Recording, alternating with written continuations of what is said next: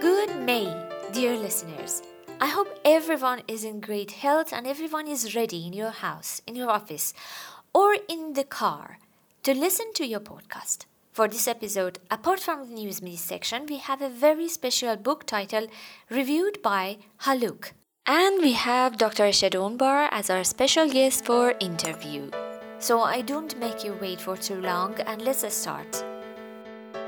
This is Dr. Maryam Kaveshkar and this is the news mini section for episode 46, May 2018. Let's start with the aftermath of Uber incident. NVIDIA said it will stop its autonomous car testings as a consequence of what happened with one of Uber's cars, and there was a fatal accident.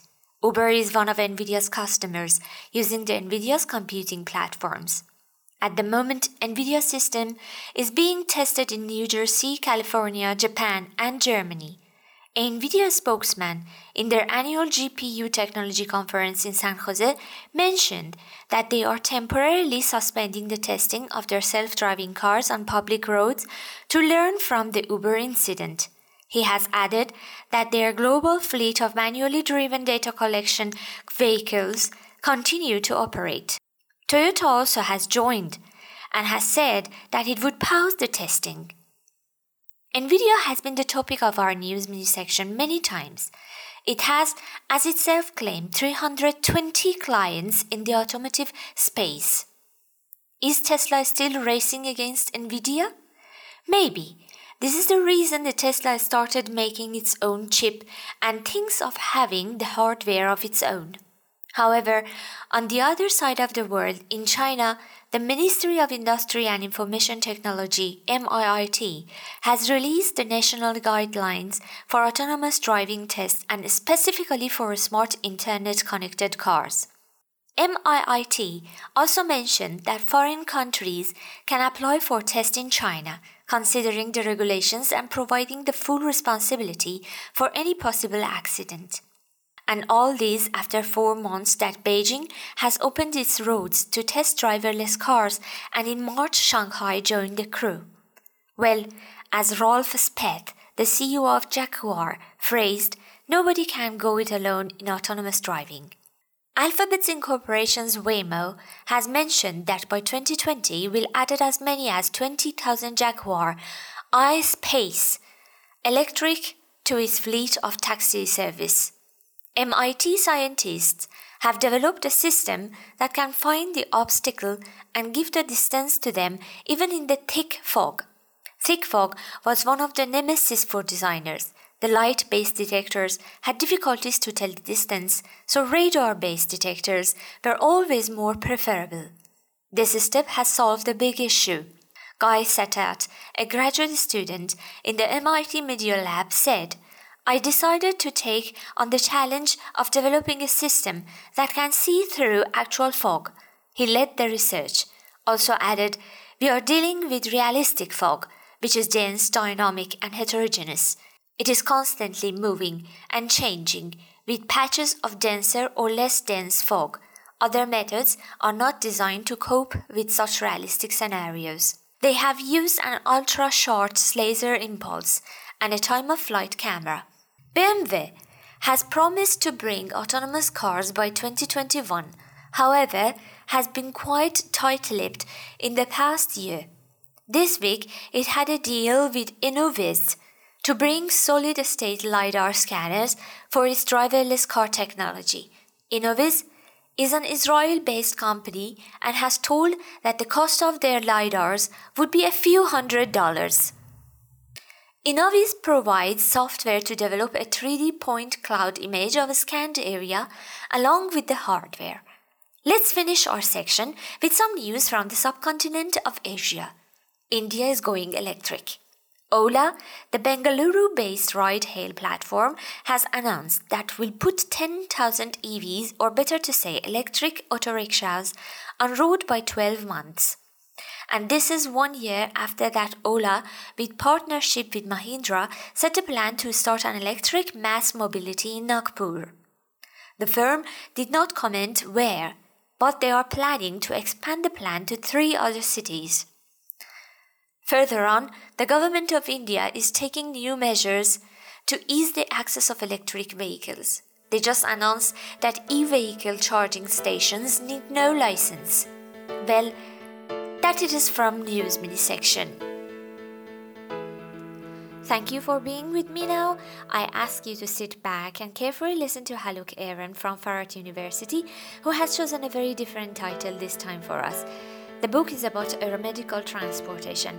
Please, Haluk, go ahead. This is the book review section for ITS podcast, reviewed by Dr. Haluk Aaron, Farhat University, Elazığ, Turkey. The book title is Aeromedical Transportation: A Clinical Guide, and consists of 313 pages. Produced by CRC Press in 2006. Written by Terry Martin. This book introduces aerial patient transportation issues. It also provides a well-promotion for initiatives to enhance the related standards. The book contains key technologies and other methods for aeromedical transportation. As experiencing Transportation 5.0, the underlying matter has a serious potential for new research areas in next decades. For instance, in the road transportation domain, we are investigating driver or driving behavior using driver, vehicle, and environmental factors. However, in the aeromedical transportation case, we should consider patient responses and all the crews and equipment qualifications, involving in air vehicles such as rotary wing or fixed-wing aircrafts, like small jets and turboprops. Aeromedical transportation is engaging with aerial rescue of patients by flying into the bottle and fighting with the wind. It is an attractive mix of physics and physiology of aeronautics, clinical care, and the thrill of flight. In the age of international travel as the globe shrinking, aeromedical transport has become an integral part of life. The new aeromedical transportation era brings new challenges, meaning promising research issues like fuel costs, international terrorism, larger aircraft, medical equipment for transportation, critical expensive care, administration, demands for training, improvement and documentation of standards of care, qualified aeromedical crew, optimum evacuation route, human factor, search and rescue, disaster management, atmospheric conditions for a special transport, patient-related matters, and ever-increasing legislation.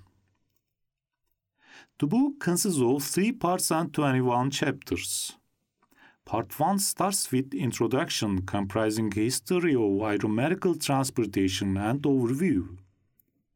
An understanding of the atmosphere and its basic properties is vital in aeromedical practice. The physics of the biosphere provides a comprehensive knowledge of altitude and aviation physiology.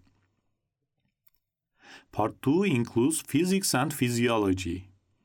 This section comprises the atmosphere, the physiological effects of altitude, the biodynamics of flight, transmeridian and long-haul flights. Part 3 consists of operational considerations. The section speculates on operational aspects of aeromedical transport, the medical flight crew, and aeromedical equipment. Part 4 discusses clinical considerations. It encompasses indications for aeromedical transport, clinical considerations in transport of the ill and injured, transport of patients with spinal injuries, transport of burns patients, transport of the obstetric patient, transport of neonatal and pediatric patients, critical care transfers and retrievals, and nursing care in the air. The last part mentions about organization and administration. The section elaborates the administration of aeromedical transport organizations, medical-legal aspects of aeromedical transport, planning the successful international repatriation, and primary transfers for the casualty evacuation conflict. Building a career in aeromedical transportation may be an effective gate into this field, if you like traveling with emergency helicopter or aircraft. This book provides rich information for the readers interested in aeromedical transportation issues and practices. Thank you, dear Haluk, for one more nice review. Now it's time to sit back and listen to our interview with our special guest, Dr. Eshed Onbar. Today we have Dr. Eshed Onbar as our special guest. He currently works as a researcher in the Robotic Institute at Carnegie Mellon University. He is interested in machine learning and computer vision for mobile assistive and autonomous systems. He has received the first prize for the Best PhD Dissertation Award given by the Intelligent Transportation Systems Society, given at the 2017 Intelligent Transportation Systems Conference in Yokohama. Hi Eshed, it is great to have you here today. Hi Mariam, thank you so much for having me. You did your PhD in the Lab for Intelligent and Safe Automobiles in the University of California, San Diego, under the advisory of the well-known Professor Mohan Trivedi. Can you tell us a bit about your dissertation research? Definitely. I envision a world with no road traffic injuries. To achieve such a goal, I work on providing intelligent vehicles with the ability to understand and interact with humans that are all around them. Actually, human-centered intelligent vehicles is pretty much a summary of my PhD work, but also much of the research at LISA. Well, how do you first become interested in computer vision for intelligent vehicles? It was in the first year of school, of graduate school.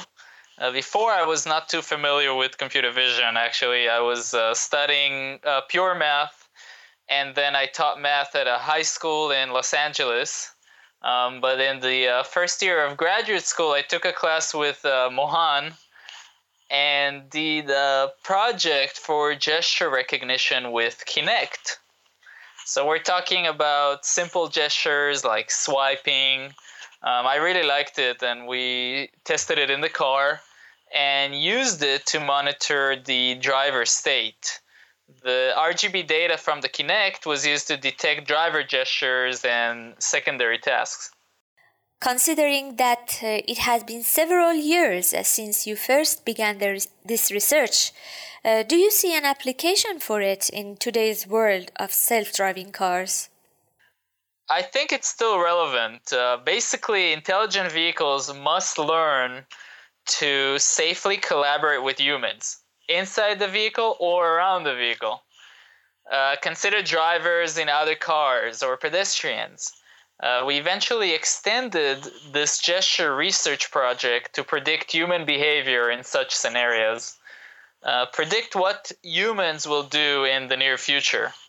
This idea, which has been studied for a long time in ITS society, is so important for any type of human-robot interaction. Besides modeling and predicting behavior of humans in and around vehicles, do you see additional research challenges which you are excited about? I think our audience and new PhD students will be interested to hear.